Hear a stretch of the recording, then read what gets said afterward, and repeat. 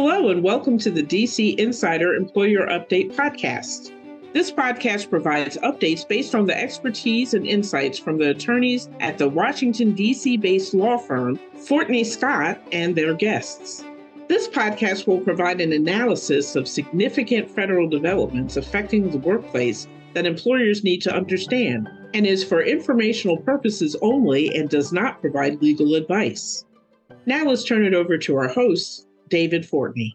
Thanks, Valerie, and welcome back, everyone, to another edition of the DC Insider Employer Update.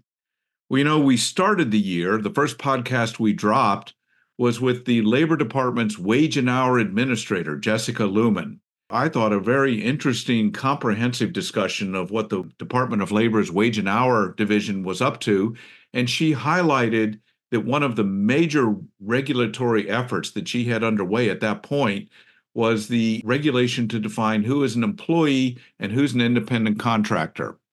Well, she called it right out. Within a week after we dropped the podcast, the Labor Department has now dropped that new regulation. What we want to do today is unpack the Labor Department's new final independent contractor regulation.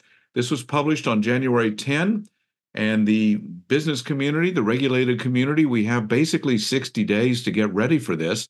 Those rules are scheduled to become effective on March 11th.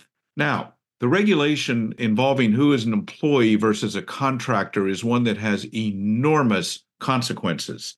And if we start with the statute itself to understand what's entailed in that, first, the statute begins with, who's an employee, and it defines it very broadly.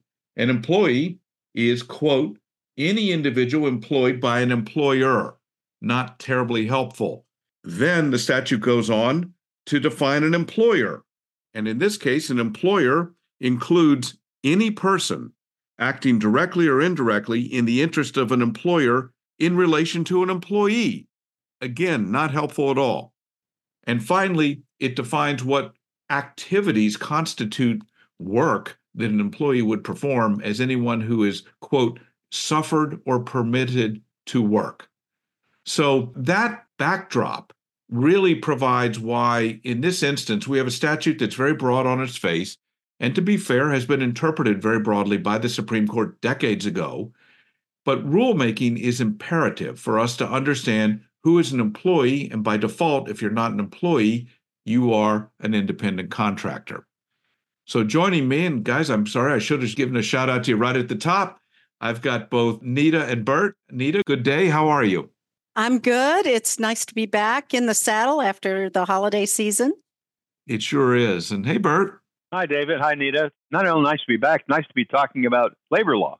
It sure is. And this regulation, which, of course, we've all known was coming, but it's here. And I guess, Nita, I want to start with you, but I want to ask each of you, what's your initial take on this new rule? Okay, it's 300 pages. It's a big read. Beyond it being a good doorstop, what else can you tell us? What's your initial take on the rule? I found it to be very complicated. Now, I've been doing this for a very long time. It's kind of scary, over 40 years. And unlike you, David, I'm not a full-time wage and hour person, but I found it complicated, and I'm a lawyer. I'm really concerned about it for employers. Nita, you're not alone. I've been at it a long time, too, spending a lot of time with wage and hour. And I think that the biggest problem that this reg will have is being implemented because it is complicated and confusing. Well, I would agree with those observations. And the rule, the preamble is filled with all sorts of examples. And that tells you that even the Labor Department thinks the rule isn't clear because they provide all these examples to try to clean it up from the beginning. Well, Nita, let me start with you. Let's talk a little bit. We have a long-standing statute.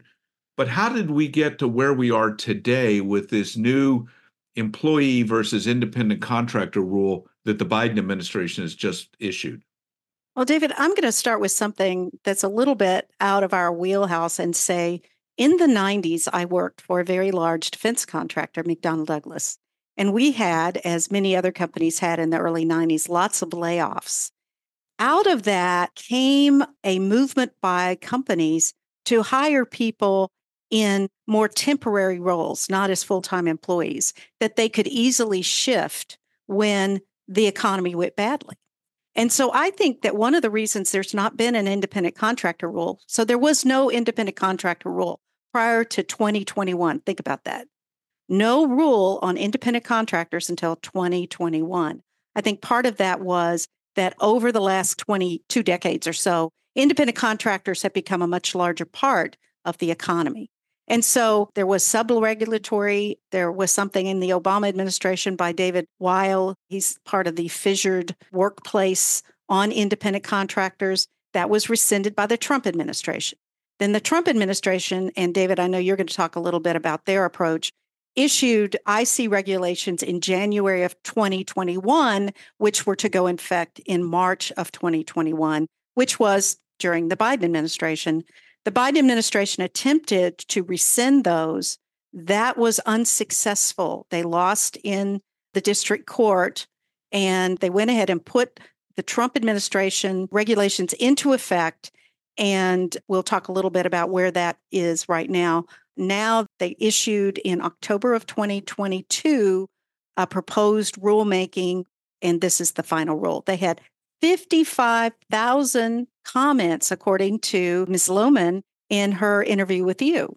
That's right. And so we now have from sub-regulatory guidance to the midnight regulation that the Trump administration put in, which got flummoxed up in litigation. And now we have this new proposed rule. So, Bert, what's in the 300 pages? You slogged through them all? Oh, boy. What do you got Yes, for I have. Not much sleep. Thank you. Thank you in advance. Well, let's start with the overarching, the subsuming concept. According to the rule, the determination of whether a worker is an employee or an independent contractor should focus on whether the worker is economically dependent on the employer for work or is in fact an independent business person in business for him or herself. According to the new rule, there are the 6 factors, many of which are familiar from the sub-reg and from the Trump rule. And here they are, and I'll try to just run through them. In the past, in the Trump rule, there were 2 core factors, the most important of which was having direct control over the work and whether the worker had an opportunity for profit and loss. That is to say, was an independent entrepreneur. That's now changed. There are now 6 equal factors, and they are assessed under what they call a totality of the circumstances. Here they are. These will be familiar to many of you. Opportunity for profit and loss, depending on your skills. Investments by the worker and the potential employer. Degree of permanence of the work relationship. That is to say, you're there for a day or a week, or you're there for a year. This next one is one of the more controversial, the nature and degree of control. Those words come from the past, but the explanation in this regulation is a source of real dispute because the DOL states that even reserved control, that is to say, a contractual right to oversee or supervise work, even if you never use it, could be an indicator of employment status. The next, also controversial, is the extent to which the work performed is integral to an employer's business. So, for example, a law firm hires a contract lawyer for a specific project. Is that an employee because her work is integral to the law firm? Or is that an independent contractor coming in to do a specialized task using specialized skills? Number 6 is skill and initiative, which kind of folds into the example I just gave. And the last one, which is a carryover, but it's kind of open-ended, it's called additional factors, if they in some way indicate whether the worker is in business for him or herself or is economically dependent. And there's not much explanation about what that means. The most important thing to remember is that no one factor predominates, which means both workers and employers can't be certain as to how these elements are going to be assessed and therefore can't be certain how they should be classified. Bert, I want to pick up on that last point. That is that lack of certainty, because I want to just pause and make sure that people have the takeaway. The prior administration, and it was Secretary Scalia, made a conscious decision that it was beneficial that people could have a level of certainty, predictability, to stabilize the application of these rules. And that's why they adopted the core factors. So people knew, focus on these factors. If you meet these factors with a level of confidence, you can know whether the individual worker is an employee or contractor. This new paradigm with the 6 specified factors plus what I call factor 7, which is the catch-all and anything else, that is a nightmare scenario in terms of how we go about it. And I think that's the reason not only will this result in much broader application, that is, more workers are going to be employees than under the prior rule, but it's also going to be very challenging for employers with a sense of accuracy be able to really accurately or with confidence predict, which is what compliance should be based on, clear rules, and then you're held accountable. And I think we'll talk about these in a little more in depth, but I think some of them too, talking about degree of permanence of the work relationship, for example, and they basically say, they go back to a 1947 Supreme Court case and say someone who comes and goes could still be an employee if what they're doing is integral to the employer's business. Bringing your personal equipment or vehicle to the work doesn't mean that you're a contractor. And Bert, your favorite, the reserve control.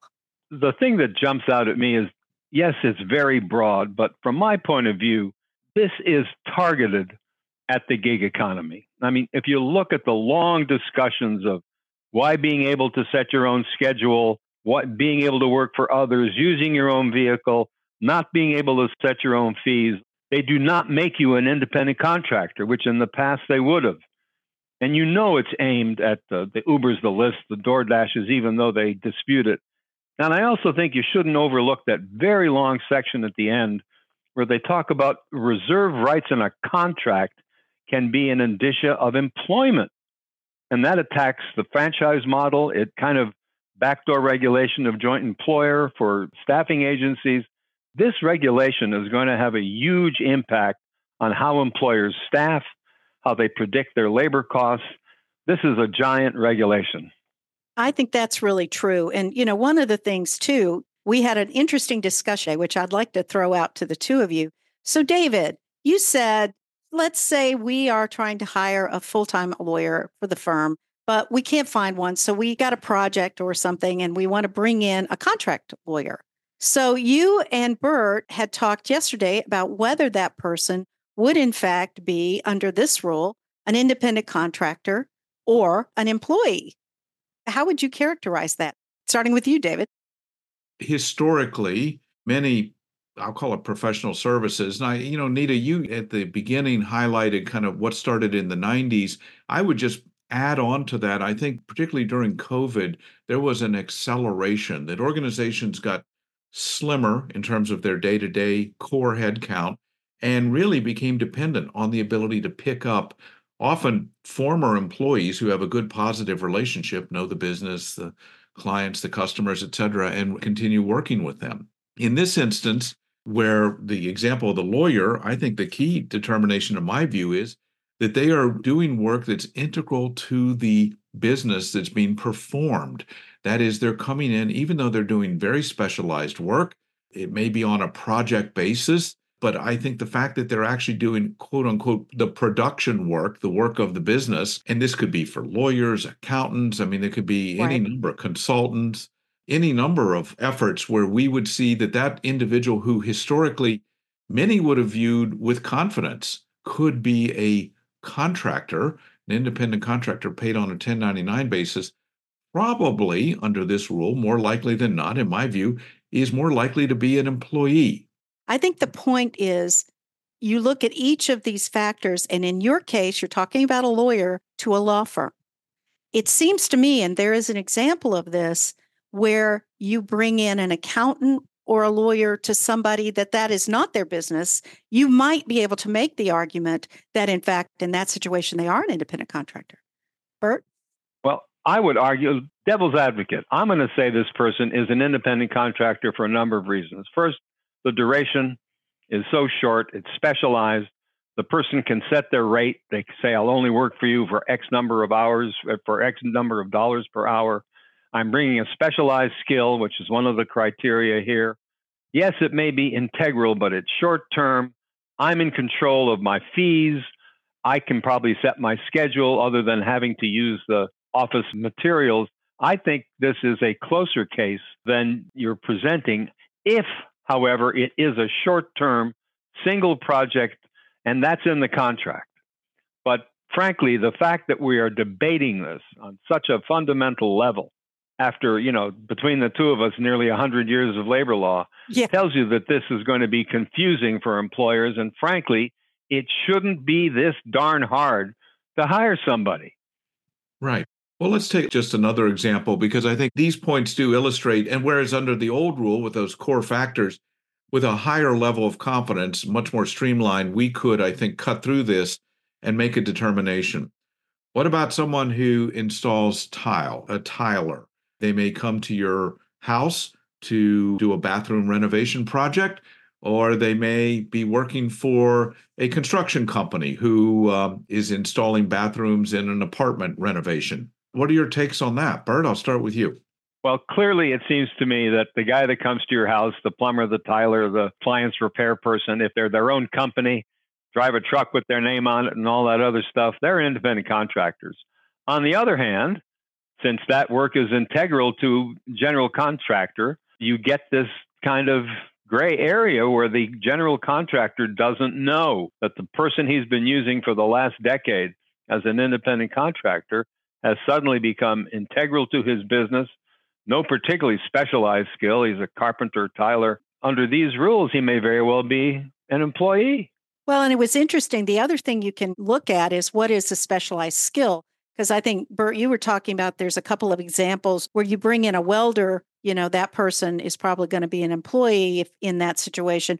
Whereas if you've got this really fancy tile and only one person in the county can actually do that particular kind of tile, we put in some handmade tiles in our kitchen, for example, years ago. And I think, maybe in that situation, but I think generally, this is one of those situations that business people hate. It depends. Right. When you run compliance, and particularly when you have to figure out, does this worker belong on my payroll or is this a 1099 vendor? That's the fundamental question. And honestly, my complaint, my observation on these rules, even before they get implemented, is it's just too darn complicated, and it doesn't need to be such. I appreciate that clearly what the expectation from the Labor Department is, it is complicated, so employers out there, businesses, default and just make them all employees. What do you care? Just make them all employees. Clearly, that's the point. Clearly, that's what they're doing here. So let's just call that out, because if you want certainty, the Labor Department will say, of course you can have certainty. Put them on. You don't have to have an employee for years. They could be a 90-day employee. You can put them on a project basis, but just make them W-2. And I think this goes to our point. It is complicated.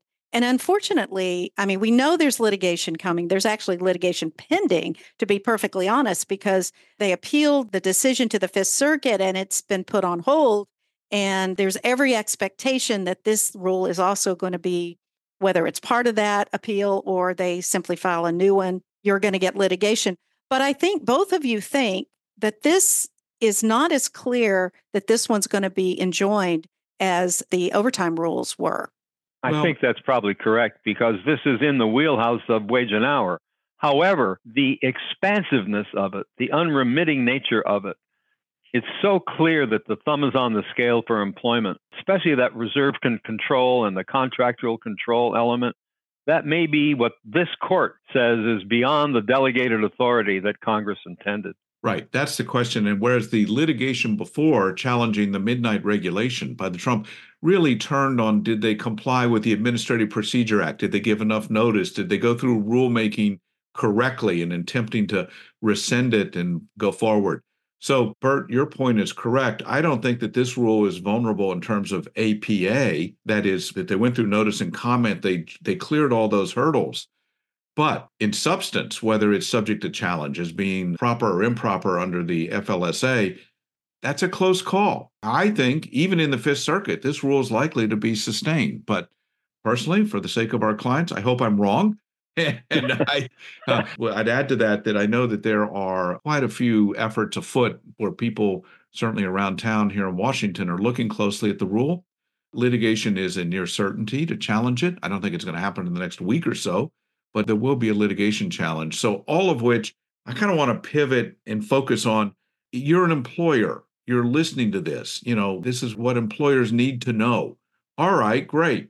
I've got lawyers that have 100 years of experience. They don't know what the rule means. They're telling me there may be more litigation. What am I supposed to do? Because apparently I've got a new regulation that's going to kick in 60 days.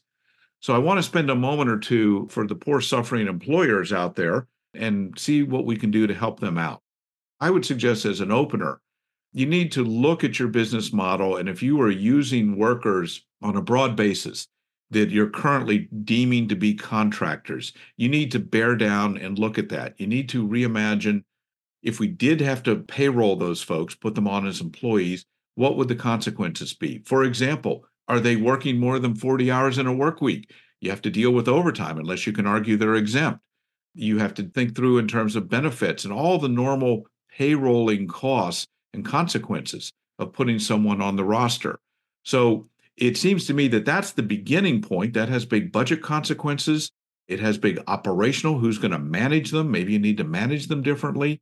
I think there's a lot of consequences to that, but that's the starting point, is to look at that. I would also add that if you have contract labor, that you look at those contracts, because those reserved rights, the right to control the quality, the right to oversee and supervise, the right to approve the final product, under these rules may get you into an employment situation for someone whom you hired as an independent contractor. So start with David's point, continue on, press through to all of these examinations.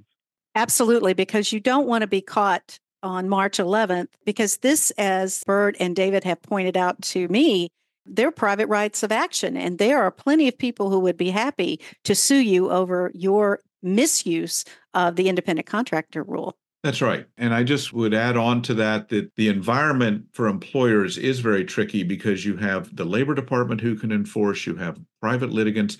And also, I just want to give a shout out to the state laws that control, and whichever law is the most protective of the worker. For example, under the federal law, if you're in California under the ABC test, for example, there may be obligations there. So, all right. There obviously is a lot there, and will continue to be a lot there. I think we will have some future discussions on this same regulation as the developments unfold.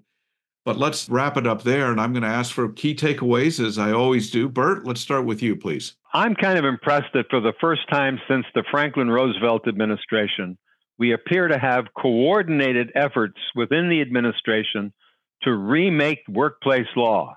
And look, in the last few weeks, joint employer regulation, overtime regulation, and now independent contractor, all within the space of a month. This is an effort to remake the laws of the workplace. And I think when you look at them, they all point in the same direction, to get more people as employees. So they'll be covered by all of the employment laws. Well, I agree with that. And I think that employers, that's the direction the tide is running. It's been a long time since I've heard the FDR administration cited as a precedent. But Bert, I like that. I do think that as a sound business practice, making sure you evaluate your current operations and looking carefully at how you use non-W-2 employee labor in your operation, evaluating that, including under potential joint employer liability, and what the implications of these rules will be. These rules are intended to result in many more individuals being deemed to be employees and covered by employees. DOL is not bashful about that. So even if historically you've had longstanding arrangements that your lawyers have said, yeah, they're contractors, you should revisit those in light of these new rules. So with that, Bert, Nita, thank you both. Another really interesting discussion. And folks, if you're not already a subscriber, please just push that subscribe button. You can go on Apple, Spotify, wherever you consume your podcasts. We're there, and we'd really be pleased to have you follow us. And thank you very much. Thank you for listening to the DC Insider Employer Update, the podcast that provides analysis of significant federal developments affecting the workplace that employers need to understand. You can subscribe to the DC Insider Employer Update podcast wherever you get your podcasts, which includes Apple, Spotify, and Google. Additional information about our podcast is located on the Fortney Scott website at fortneyscott.com. Thanks again for listening to the DC Insider Employer Update.